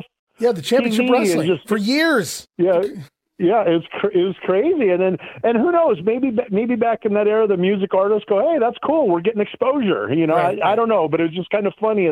At some point, somebody had to put their foot down and go, "No more." Well, I'm assuming it wasn't ZZ Top because they were huge wrestling fans. We'd see them at ringside and things, and they were used quite a bit, like here with the Fantastics. Oh yeah, and they were used almost like how New Jack the theme music would play and play and play. That's how Sharp Dressed Man was for anybody that remembers the Fantastics coming to the ring. Their ring entrances were legendary for, you know, being 10, 11 minutes sometimes, it seemed like. Well, their entrances were longer than a New Jack match, that's for sure. So we roll on to the following week, May 17th now, UWF Television, and a new set of TV tapings here, taped back May the 11th, so very fresh, only 6 days ago at the Tulsa Convention Center. It's Jim Ross and Bill Watts hosting the show here as we get a brief mention that the North American title will be retired. Yes, indeed, guys, May the 30th, Houston, Texas, there will be a first ever UWF heavyweight champion crowned during a one-night single elimination tournament. So that's some big news here. We're retiring the North American title, crowning a new champion in a tournament later this month. Now, I'm curious what your thoughts were on that, Ray, because excitement of having a tournament, but there's that word again. In the long run, in the long run, it's like it's not fair to Duggan. He's the champ. Why does he got to give up his belt just because they decide to come up with a new name? The Fantastics didn't have to give up their belts. That was my point. Yep, I agree with you 100%. I literally every time I do these, I've been doing these TV shows, running into this tournament. I've questioned that like 20 times. Why are we doing this? Clearly, they want to take the belt off Duggan without taking the belt off Duggan. For you fans out there, it's not like Ray and I have known each other for 25 years, and but it's amazing how much we think alike. We really do think alike. We think logical. I'm assuming we think logical, yes. Roman. I think that's what it is. And wrestling is illogical a lot of times, and just from Watts, the guy that wanted to make sense, I was like, well, Duggan, he did everything he could to make sure Slater got screwed, so Duggan's the champ, and now it's like, let's take the belt away from him. And I know there's excitement with the tournament, and you're trying to draw crowds and whatnot, and the unpredictability, but Duggan didn't deserve to lose the belt just because they changed the name of the company. Yeah, and I'm looking forward, guys. We're going to be discussing that entire title tournament on the next episode here that Roman joins us for more of this UWF in 86. So it won't take long to find out who the new champion will be, and everything that goes along with that. Is also here on commentary, Bill Watts putting over Dale Cook in the kickboxing world, recently winning the championship gold there. I wrote, funny how Bill just plugged whatever he wanted to, whenever he wanted to. It was his show. I did not understand. Why are you putting that guy over? He's not going to be a special guest referee. Maybe you gave him a ticket to the show. I don't know. Yeah. I just thought that was very bizarre. Like, why are you spending time on a guy that's not part of your company? I think the Cowboys just networking. That had to be my guess anyway. Yeah. So we head to the ring announcer Mike Wilson here to introduce Kamala with manager Skandor Akbar. Kamala taking on Tracy Smothers. So Smothers back-to-back bad weeks here. Last week it was the Warrior. This week, yikes, Kamala in the ring. And Tracy himself, he's a big dude for those who don't realize it, but Kamala, a whole lot bigger. And Kamala attacking with chops and then what Watts calls a circle kick. It was actually a savate kick here, but I love the fact that the Cowboy referred to a savate kick as a circle kick. You got to love the Cowboys' verbiage. Yeah, a lot of times wrestling announcers did not know what to call things. Jake's DDT sometimes would be called an inverted pile driver. Sure. Yeah, I've heard them call many things, many different words we can't come up with a word for that move that Dick Murdoch did. But in this instance, these moves have names. Certainly we've heard crescent kick from Gorilla Monsoon, savate kick from various people. You could even really call this a poor man's super kick if you really wanted to from Kamala. Call it a lot of things. Eric Bischoff would call it a back leg round kick or something along those lines. But Bill Watts referring to it as a circle kick here, and that was just new to me. It, as Conrad Thompson would say, it just tickled me. Yeah. It's like I said, some of the verbiage is funny, especially years later when they would coin. Everybody knew Jake's move as a DDT, but back then to hear an inverted pile driver or something like that was kind of funny. Oh, absolutely. I totally agree with you. But Kamala just eating Tracy Smothers alive here. Double thrust chop and the big splash going to end this in just 1 minute's time. So Kamala looking dominant as he continues to make the rounds, challenging Duggan for that North American title on the house shows. And I don't know about you, I was kind of surprised at the reaction Smothers got. I didn't expect people to boo him or anything, but he got kind of a nice reaction when they introduced his name. Hey, man, nobody does it like a thug. R.I.P. Tracy Smothers. I was just going to say Smothers is a guy that I always wanted to meet and was going to meet him. The pandemic happened, so the convention got canceled. I never got to meet him, but I know you've met him and you've told me some good stories about him, and he would have been a fun guy to talk to. He seemed like a nice guy. He told me stories I can never repeat here on air. I'll just leave it at that. And it didn't really involve him, but man, just some crazy stories involving some other top-level stars, that things he witnessed over his career. So, yeah, I'll share those with you off air sometime, Roman. That's just certain things I can't say on air. We'll just leave it there for now. I'd love to hear about it. I'm looking forward to it. So we go on with the show here. We've seen Kamala. Now we see Korchenko with Eddie Gilbert in his corner taking on Perry Jackson. And Watts right out of the gate saying that politicians are being fooled, that Russia wants peace. Russia wants war like Libya and Afghanistan. You see, the Cowboy, he knows more about foreign countries than the U.S. government, Roman. The government's being fooled, says the Cowboy. It's just the more and more we watch these episodes and review them, why did anybody watch CBS Nightly News? They should have just turned it to UWF Wrestling, and Watts could have gave them the opinion of every country known to man. Absolutely. Instead of listening for 30 minutes to get the opinion, Watts just tells you right out of the gate, this is the way it is because he said so. And there's still more to come. I was talking to Steve Crawford on that Memphis show. Again, we go back to Korchenko, and I dropped a line. We haven't got there yet, but I'm just going to spoil it now. There's a promo coming up soon where Watts talks about Dr. Death. He's getting ready for, this feud with Korchenko, and Watts just blurts out this sentence that it made no sense to me, but I had to pop and laugh at it anyway. He goes, Dr. Death hates the Russians. He even hated the Russians in college. I was like, what does that even mean? He even hated the Russians in college. You've got to be kidding me, Ray. That is in my notes, and I even put, what? And I put like 2 question marks after that. Like, was Doc sitting around in the dorm room like, oh, man, I really hate Russia? Like, where did that come from? I like how it just started, too. Like, he even hated him in college. Like, that was so long ago. So he hated him in college 40 years ago, It made no sense to me. But action gets going here, if you want to call it that. Korchenko dominating, per the usual, with his version of the Russian sickle and the over-the-shoulder backbreaker drop, giving Korchenko the win 1 minute and 45 seconds. In post-match, Korchenko burying Perry Jackson under that Russian flag, but it's Dr. Death out to put a stop to it. Doc hits the ring, grabbing the Russian flag off of Perry Jackson, blasting Korchenko with the flagpole over and over again. But look out, Doc. It's the Blade Runners. Sting and Rock back this week. They hit the ring and attack Williams from behind, making it once again a 3-on-1. As Eddie Gilbert stands back, encouraging the beatdown when it looks like all the hope is lost. Out of nowhere, it's Ted Dibiase. Dibiase is back. Dibiase back here in the UWF as Teddy rushes the ring to make the save for his good friend and tag team partner, Steve Williams. And Teddy not alone. He brought Maggie with him, Roman. Maggie, his loaded glove. And with the odds a little more even now, the babyface is able to run off the heel group. Always good to see Dibiase in the area, face, heel, whatever, just a legendary performer. And something I regret, I've met Dibiase several times through the years, but he was at a convention that I was working. And I always wanted to know, what is the significance of Maggie? Was that like an ex-girlfriend's name, or was it just a name thrown out there? I know it may seem silly, but I think about goofy things like that. I always wondered what the backstory was, why he called it Maggie. Yeah, I'm going to have to Google and see if that was ever answered in a shoot interview or anything like that. So that's going to be very, very interesting.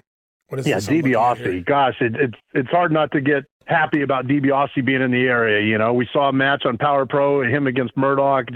Dibiase, just a Hall of Famer. He checks all the boxes. Yeah, back from All Japan. For now, he'll disappear again in a couple months, head back to Japan again. But I'll take it while I can get it. Right up next, it's clue number 3 in the trivia contest. We're going to figure out this mystery wrestler, if it kills us, his favorite match. This wrestler's favorite type of match is the partial title of an award-winning movie. I wrote, what the fuck is that? I hope clue number 4 is a softball question because these last 2 have been ridiculous. Then you would think they would want to make them easy so they can get more people submitting so they can have their addresses to send their sales catalogs to. Why are they making these questions like they're on Jeopardy? They should be easy. Yeah, so when I did this, I didn't even try to think. I just got really pissed off at the question and moved on with my notes. But as I, prepared here right before we went on the air, I thought, I started thinking gimmick matches. And for some reason, the first gimmick match that came to my head was Coal Miner's Glove. Partial name of an award-winning movie, Coal Miner's Daughter, which had came out, a little earlier than this with Sissy Spacek, one of my grandma's favorite movies because she was a huge Loretta Lynn fan. Yeah. So I'm thinking, okay, this wrestler's favorite match is a Coal Miner's Glove match, perhaps. Still, that doesn't tell me a whole lot. It's not Dutch Savage over in Portland, the inventor of the gimmick. It's funny just having a flashback when WCW would have a trivia contest. I remember they would have a silhouette of a guy that was obviously Sting, and they would say, this wrestler is from Venice Beach, California. They wanted 1 billion people to send stuff in so they get everybody's address. UWF's making it like it's a $1 million question. Yeah, it's weird because that first question to me, that would be hard for anybody of the time to know. I knew it because, I know, my history, but I also know the question about he was originally referred to as Moose in school. And I only knew that because, he had used that a little bit when he first broke into the business. I think he might have even used that a little bit in Georgia. So I kind of guessed it right away, and it made sense to me because it's somebody currently on the active roster here. But these last 2 questions, I don't even know what the hell they're doing. But we head to a commercial break after that. And back from break in the ring, Holy shit, it's the Cowboy himself. Uh-oh. Bill Watts calling out Eddie Gilbert. Yikes. Watts demanding that little punk Eddie Gilbert be brought to the ring. I wrote, oh boy, shit's about to get real, Roman. Watts says, as president of Mid-South, well, it's the UWF bill, but Watts demanding Eddie get rid of the Russian flag. It has no place here in the UWF, no place in a wrestling ring, and no place being put on top of an opponent. The Russian flag is through, says the Cowboy. But Eddie reminds Watts that he can't do that. It's a free country. Hot Stuff can do what he wants when he wants. But Bill says, yes, it is indeed a free country, but it is the Cowboys' company. So either abide by the decision, or Eddie, he can wrestle elsewhere. And when I saw Watts in the ring, I was thinking of JR, like, business is about to pick up. There you go. And Watts is staying consistent. You know, you can't call him a hypocrite. You know, he's been bad-mouthing Russia forever. So, you know, for him to get on the mic and say no more Russian flag, that's pretty consistent with what he's been saying the last several weeks. So the Cowboy makes the ultimatum to Eddie Gilbert, drop the flag or get out of my company. And out comes Korsita Korchenko. And soon after, also out comes the Blade Runners as well. The heels all gathering together in the ring, circling Watts. As the Cowboy says, he hopes they're not out here to try to intimidate him because he's here on a professional capacity. He just hates Russia, that's all. Korchenko keeps teasing trying to sneak up behind the Cowboy here, but not long after that, Dr. Death storms the ring, looking for revenge from earlier tonight. But the referees and Bill Watts have to hold the Doc back here. We're not going to have any of that go on here. This is just a simple interview Bill Watts wants to get across here. It then appears that Korchenko readies himself to nail Doc from behind with that red shovel when the Cowboy unloads. Korchenko running right into a Bill Watts right hand, the Cowboy blasting the Russian, knocking him down on his ass as the crowd goes absolutely nuts here. Bill Watts blasting the Warrior, then Sting. The heels bumping for the Cowboy all over the ring, and it's Ted DiBiase making again another return to even the odds just a little bit more as the baby faces take on all four of the heels, but it's Watts who shines here, bumping the heels all around the ring. Eddie Gilbert taking a ridiculously awesome bump, jumping about 5 feet in the air to take a back bump after a big right hand from the Cowboy, and the heels finally clear the ring as the fans go bonkers. And I wrote, well, they've gone and done it now, Roman. They poked the bear. They woke the sleeping giant, pulling the Cowboy out of retirement. Yeah, when Watts attacked Korchenko, and then DiBiase ran to the ring, and Katie barred the door. We had a Pier Sixer, and Watts nailed everybody. And I mean everybody. I'm surprised he didn't find the hot dog vendor and lay a right hand to his face, too. And Warrior, even Warrior knew to bump for the Cowboy. I mean, even Warrior. Everybody sold for the boss. And I mean, it made Watts look like $1 million that he was a legit ass-kicking badass. And it was fun to watch. The crowd ate it up. The heels sold. You mentioned that 5-foot jump that Eddie Gilbert sold, like he got hit with a shotgun or something. Like, it was just, Watts came out like, you know, they used to say Mike Tyson was the baddest man walking the face of the earth. If you saw this video, you'd swear it would have been Bill Watts. That's how good they made him look. And we got a lot of green guys in there taking bumps for the Cowboys. So I wonder if there was a conversation backstage. You guys better sell this good, or if they just knew better, because it's odd seeing the Warrior even, you know, taking those great bumps for the Cowboy here. You know, I was thinking the same thing. How much of it was this is our boss, and how much of it, if any, were the conversations like, hey guys, make it look good. You know, I wonder because, you know, Brody would always sell for Baba, or if he was in the AWA for Vern Gunn, he knew to sell for the boss. And everybody, including the Warrior, made Watts. And you think about it, at that time, Watts, I don't know his exact age, but he wasn't, you know, a teenager. Sure. Warrior was a lot younger, a lot more muscular, whatever. But when Watts laid those right hands in, Warrior sold it like, you know, he got beat up by a legit tough man. Yeah, and it was the bumping from all four of the heels here that just made the crowd was going to pop anyway.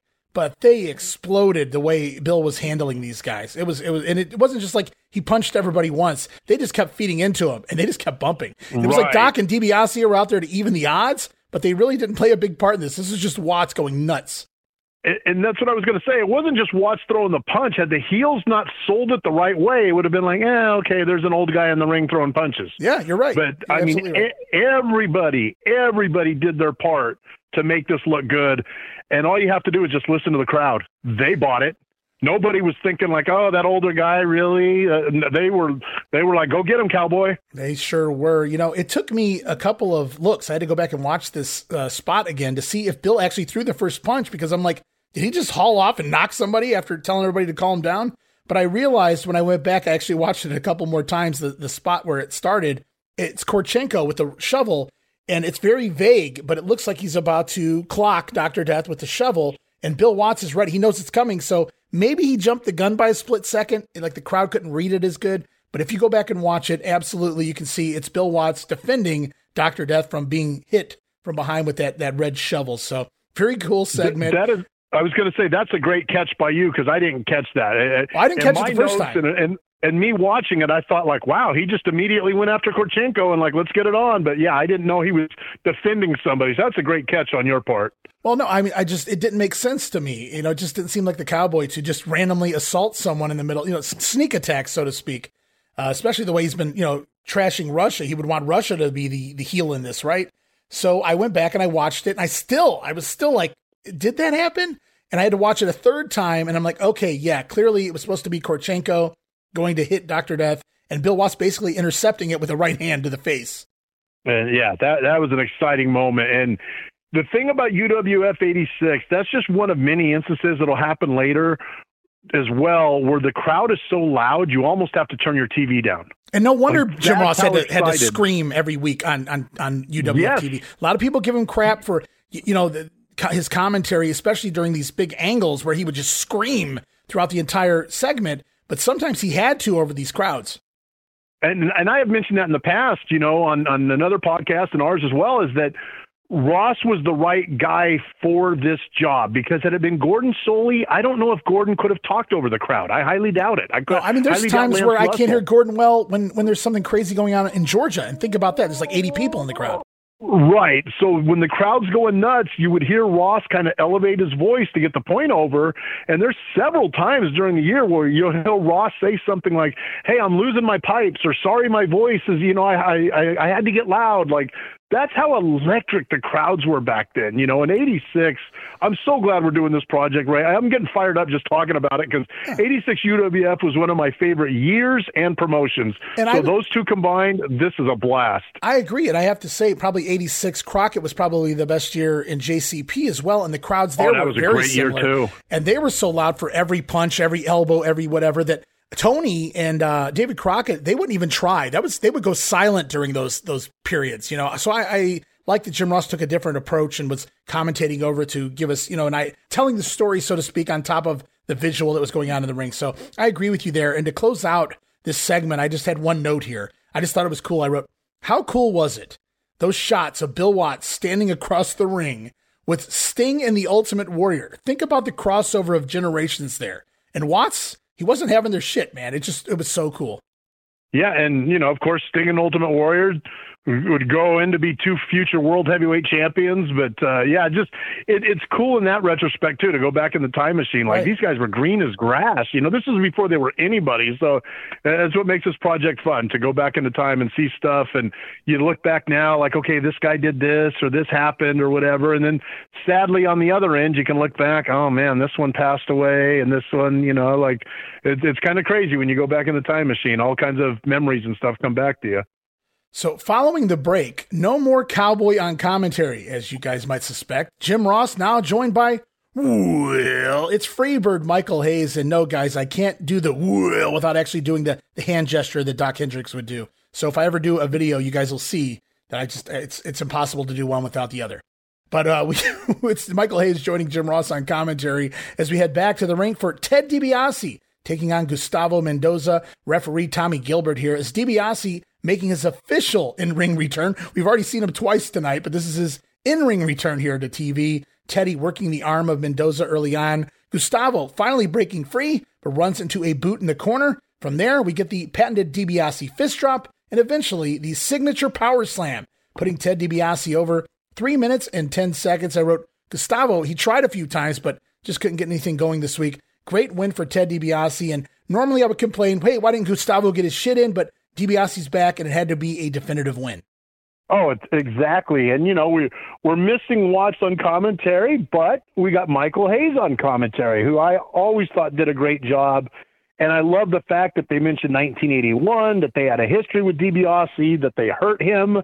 To me, that just adds a little extra spice to the rivalry, that for fans that didn't know or maybe just started watching wrestling in '86, it paints a little bit of a backstory. Like, yes, we hate Dibiase. We beat him up before. We'll do it again. I love the fact that they put Dibiase over as an international star, mentioning his success in Japan. They mentioned the wrestling publications, that he's always in the top 10. They did everything on commentary to present Dibiase as a major star. You can tell he was a major star. Yeah, you can tell he was a major star just by watching him work.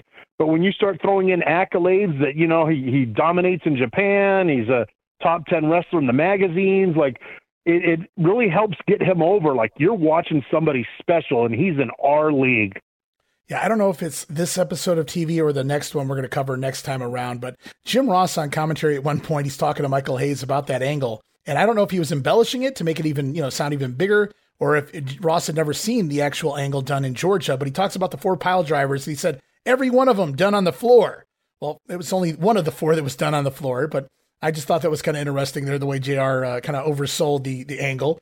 But, it was a few years ago. Not everybody exactly had access to go back and watch it. Certainly not at that point in time. So, what can I say? As we continue on here, localized promos for Dallas, the Fort Worth area. Wow, UWF invading Dallas. Talk about balls, but not only coming to the city of Dallas, Fort Worth, but the Reunion Arena, one of the many homes of world-class championship wrestling. Right now, we're going to hear from a few of the babyfaces heading to town. It's Terry Taylor, followed by Dr. Death and Ted Dibiase. They're coming to Fort Worth at the Reunion Arena, July 27th. Hello, Dallas, Fort Worth. Let me introduce myself. My name is Terry Taylor, and I'm with the Universal Wrestling Federation, and I'm glad of it. And I find out pretty soon we're going to be coming to Dallas, Fort Worth, and I'm looking forward to coming to the Reunion Arena. Oh, so much history and so much build-up about it, and I'm excited about coming. All those good-looking Texas ladies, hey, the best in professional wrestling is coming to Dallas. And I just want everybody to know that I'm a part of it, and I don't have an opponent yet. But I'm looking forward. I'm staying in the best shape of my life because we are going nationwide. And I think everybody out there, if you watch professional wrestling and you watch the UWF and anybody else, I think if you match them up side by side, just say that we are the best. And it's not just because of me being here, but it's because of everything. The Fantastics, Jim Duggan, Ted Dibiase, Dr. Death, the greatest wrestlers in the world today are right here in the UWF, and we're coming to your home. So I'm looking forward to coming to Dallas, a Reunion Arena. I've heard everything about it, and I'm just looking forward to coming to it.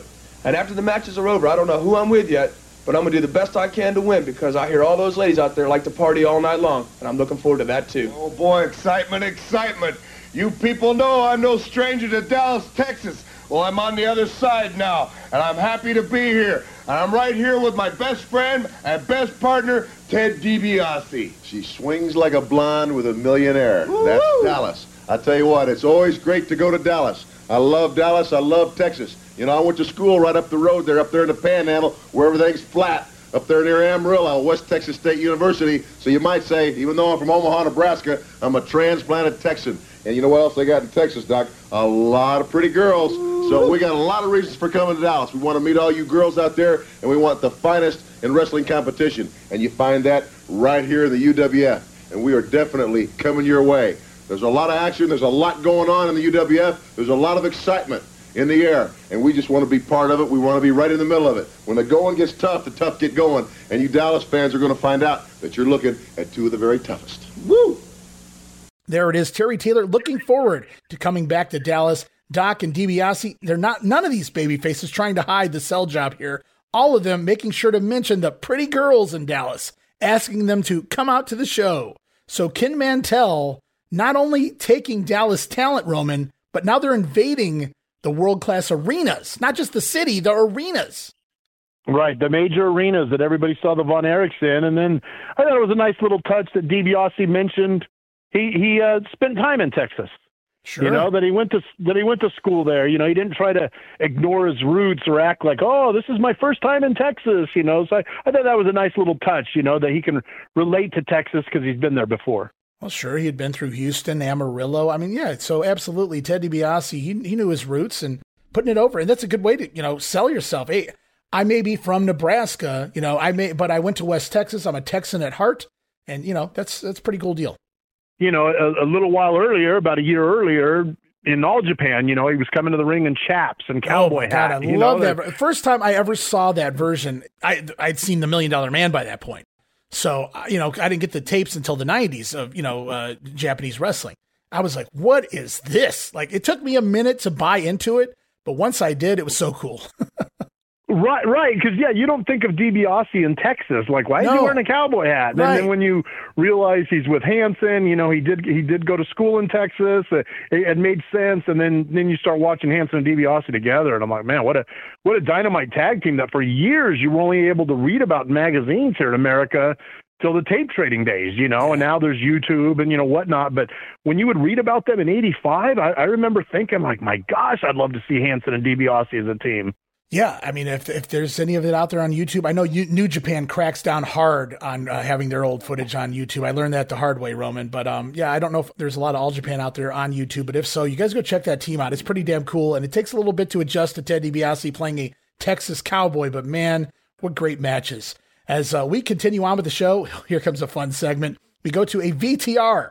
It's Jim Ross in the UWF offices with Lady Maxine, Jack Victory with her, and the returning Dark Journey. And they're seated around a table here with a cocktail of choice. Later on in future weeks, JR referring to it as a cup of tea. I don't know about that, but Jack Victory standing behind Lady Max as JR explains he already had an interview lined up with Maxine, but he also wanted to interview Journey here this week, who's returning to the company after a brief hiatus. As we get a 2-for-1, it would appear here, 2 interviews for the price of 1. Where has Journey been? Asks JR. Apparently, she says she's been partying and living her lifestyle. I don't doubt that. She said she's been dabbling in some business ventures. I don't doubt that either. Guys want to look up her past career. Journey, though, continues where she left off with the stance that she only works with winners, champions, Roman. Maxine's turn to speak now as Ross asks her about her involvement in Jack Victory's 2 biggest wins to date, scoring pinfalls over Terry Taylor and Dr. Death in recent weeks. Of course, Maxine playing a big part in those wins. Max says the only thing she has in common with Journey is they like winners, champions, and Victory is championship material. Journey, she takes exception to Maxine insinuating they have anything in common, Roman. DJ then puts over Victory as a handsome, talented young man, stating that if Jack was with her, he'd already be a champion. And at that point, Max says Victory would never be with a woman like Journey. DJ agrees because Victory couldn't handle a woman like Journey. As a matter of fact, Journey says she's not even sure Maxine is a woman. Oh, here we go.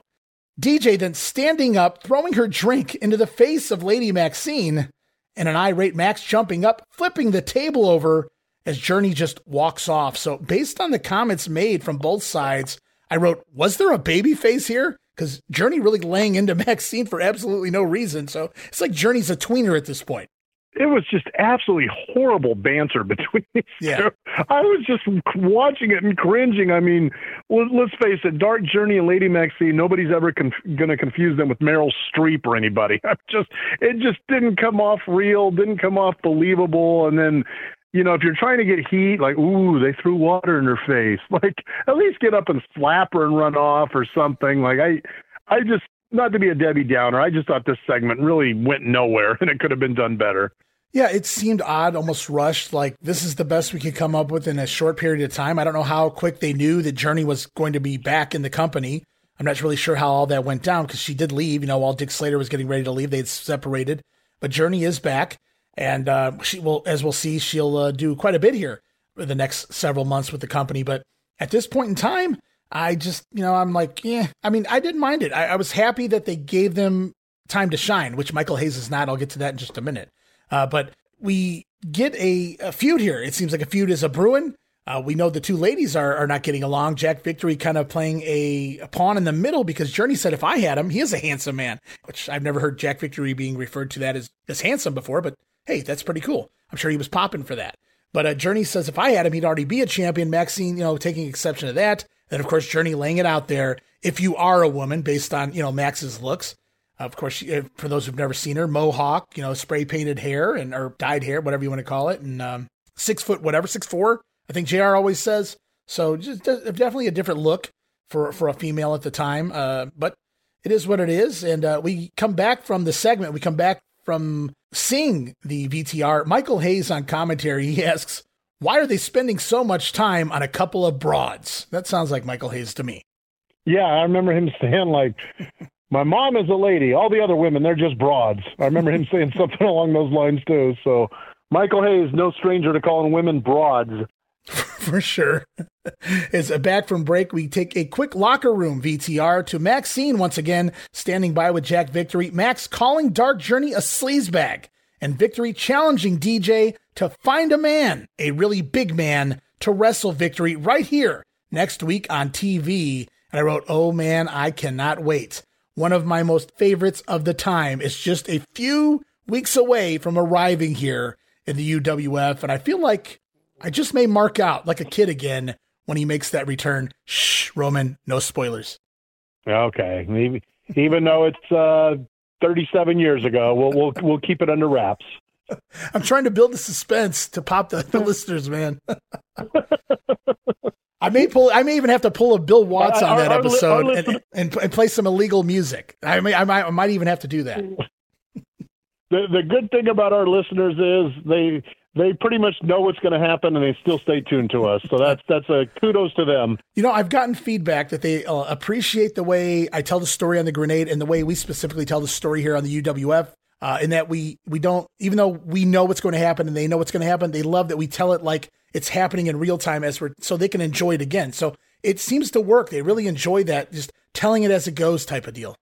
Yeah, and we never lose sight of the fact that there may be people that didn't watch it when it originally happened, or this may be new. I've had feedback from people in the past on certain episodes that would say, I never saw the episode and I don't watch it, but I enjoy hearing the commentary you guys make, the insights or whatever. So that's a compliment as well. Oh yeah, absolutely. So I guess we're doing something right here in the format that we have as we head back to the ring. It is Jack Victory with Lady Maxine in his corner this week, taking on Dave Peterson. And lots of feeling out here from both men to start off. Peterson hooking a hammerlock as Maxine jumping up onto the apron, and the distraction allowing Victory to send Peterson illegally flying over the top rope and out onto the concrete floor. Victory keeps Peterson on the outside for a bit before bringing him back in to try and put him away. But Peterson finally making that big comeback, big backdrop, and a drop kick here on Victory. Dave whipping Jack into the far corner, expecting him to bounce out. Peterson throwing a drop kick, but Maxine grabs hold of Jack to prevent him from stumbling out of the corner, and Dave misses said drop kick. Victory then capitalizing with the Gourd Buster, getting the win in 4 minutes and 56 seconds. And I wasn't really keen on this finish because Peterson kind of looked goofy here, just expecting someone to bounce out of a corner and throwing a drop kick. What if Max wasn't there and Victory simply didn't stumble out? Would have made more sense just throwing him into the ropes for a drop kick, I would have thought. But the big story is, who will Dark Journey bring to the ring next week to face Jack Victory? Yeah, that's something you said. We don't want to give away the spoilers. Everybody's out there just going to have to wait and see. And we will see before too long. But right now, Jack Victory picking up another win, and I think it's a much-needed one. Yes, he's pinned Terry Taylor and Dr. Death. People are asking, what else does he need to do? But I mean, with this new proclamation, this new challenge that he's issued to Dark Journey, it's good to keep him out there picking up win after win. And again, Maxine coming into play to aid her man into that victory. I was going to say, you can't have a 6'4" bodyguard type, and especially back then, it was unique for women to look like that. You would normally get the dainty Miss Elizabeth type or whatever. I mean, the only other woman even close to that size was Baby Doll, So Maxine stood out in that regard. And, of course, if you're going to come to the ring with somebody like that, you need to get a couple victories under your belt to, make it believable. Up next on the program, it's a UWF fundraiser events promo before we head back to the ring for UWF tag team title action. The Fantastics defending the championships against Mad Dog Buzz Sawyer and Rick Steiner. What an awesome match on paper. And we've got some decent time left on the show here, I wrote, as the match gets started, as they first announced the match room. And then I said, that is until the Fantastics are done with their ring entrance. Yes, their ring entrance eats up half of the time left on this TV episode. Pissed me off. Yep, we've talked about it before. If they had just shaved off the ring entrance, you can get an extra 4 or 5 minutes. But, in this match, you can see, like, how quick Tommy Rogers is, and that's something that stood out. And then, of course, I don't mean to steal your thunder. You'll probably talk about it, but Sawyer takes that crazy bump again through the ropes. It's like, wow. It seems like every week. Yeah, I wrote, but man, what a match here. The champions controlling early on. And here we go. Buzz Sawyer leapfrogging a charging Tommy Rogers. Sawyer, proud of himself, celebrating, but turns around into a Rogers dropkick. And here it comes. Buzz taking the insane upside down Mad Dog bump through the ropes out to the concrete. The heels, though, they attempt to take over multiple times in this matchup, but the champions just keep finding their way back in control. When finally, about 5 minutes in, Fulton missing a dropkick and Buzz flinging him out to the concrete floor. Rick Steiner even taking some cheap shots on the outside. Buzz Sawyer from there going to suplex Bobby back into the ring and then going to the top rope for the Sawyer splash, but that's illegal from the top rope, Roman, as the Mad Dog doesn't seem to care, comes flying off. But Fulton moves out of the way and Sawyer misses. Bobby able to make the hot tag out to partner Tommy Rogers. And from there, it's a 4-way melee as the champions land a double dropkick on Rick Steiner. Tommy Rogers then with an inside cradle on Buzz Sawyer. Could have had a 10 count there, but the referee, Tommy Gilbert, his back was turned. So it's wild, fast action. But once again, Roman, we're out of time. And we get about 7 minutes of this match here and had me wanting more. Oh, definitely. And, you have the aspect that Sawyer was a TV champion. And me as a fan, I always kind of marked out when you would see several champions in the ring, So you got the tag team champions, one of the top singles wrestlers. And when Sawyer came off the top rope with that splash, it was a really good camera shot because it looked like he was going to go into the camera, like it was a close-up, and so you could see the height that Sawyer got and everything. I just thought that was a cool shot. And, to get back to that insane bump Sawyer took, when I was watching that, there's concrete outside, so there's no padded mats or anything. And it got me thinking, like, what if Sawyer slipped through the ropes and hit his head on the concrete? And sadly, I don't know if he would have felt it because Sawyer was a little amped up on some of his, a little amped up on some of the stuff he was taking, but yeah, what a tremendous talent. Fantastic. So great to see. And it's always a shame when you see the long entrance because then you're going to get shorted from match time, and you kind of figure the time would run out before we saw anything. Yeah, only 7 minutes shown. I would know. This is one of those matches I would love to have seen a finish to because these are some really great teams. I think Buzz Sawyer and Rick Steiner long term would have been a tremendous in history. Oh, they talk about yes. Arn and Tully and things of that nature. I feel like had these guys had that long haul push as a tag team, we would be talking about them as one of the greatest tag teams of all time. Once Rick evolved a little more. Steiner was green, and that was part of the reason of putting him with Sawyer. And there was definite major potential for those two, and they've been able to stick it out together. All right, guys, we got one more piece of business here this week. Power Pro for May the 18th, hosted as always by Jim Ross. We go back in time to the Freebirds contract signing, getting that life insurance and all there from the Cowboy. We also go back once again to Houston, Texas, May the 9th this time. Chavo Guerrero taking on Rick Steiner with Buzz Sawyer in his corner. Remember, Chavo feuding to a degree with Steiner and Buzz, who had recently hanged him over the top rope, as Chavo scores a pinfall, beating Steiner in 8.5 minutes with a Hurricane Rana roll-up. I wrote fun match with Jim Ross on commentary, but it's the action after the match, post-match, Buzz Sawyer attacking as the heels again double-teaming Guerrero, looking to clothesline him with that logging chain, but Chavo blasting them with a flying cross body block instead, and both the heels go rolling out of the ring, so Chavo fending both men off this week on his own, but a fun match here, Rick Steiner and Chavo Guerrero. Yeah, and to see Chavo chase the heels off was something. The fans were behind Chavo, Yeah, he was so huge it in was. Houston. Oh, exactly. And you think of him wrestling in Houston. That was kind of like a second home to him, almost. It seemed like. But good match for television. Also here on Power Pro, we get a recap of the Duggan Kamala feud from last year, which is back in gear now here in 1986, and Duggan, the North American champion this time around. The next segment we're going to save for last. We're going to save the best for last. We'll come back to this. Also here on Power Pro, Kamala over Ricky Gibson. This was recorded back April 13th. Ricky Gibson actually now gone, but a fun little run he had here in the UWF. Yeah, he was fun to watch, and he didn't reach the notoriety of his brother, but he was definitely a talented individual, and he was fun to watch. We talked about this a little bit, I believe, last time, but we also see from Houston here on May the 9th, they show 12 minutes of a 30-minute time limit draw between the TV champion Buzz Sawyer and Koko B. Ware. We talked about how Koko wasn't always seen as someone of that caliber, right?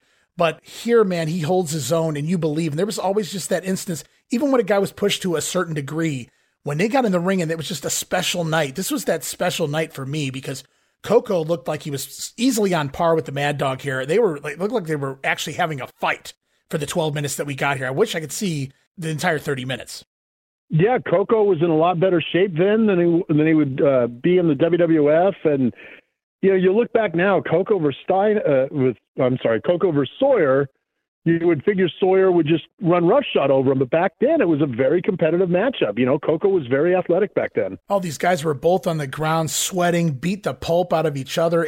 Nobody was a winner. It didn't look like, you know, Sawyer had the better of Koko. It didn't look like Ware had that little comeback at the end and Buzz Sawyer goes flying. These guys were both, it was like a war of attrition, and both guys were worn down, laying on the mat almost, essentially fighting on their knees. So really great stuff there. And the portion of the match that exists up on my YouTube, guys, so go check it out. And another little segment, now the whole episode of this Power Pro is up on my YouTube, but I also clipped this segment out and put it on its own. I called it Angry Bill Watts, I believe it's called, or something along those lines.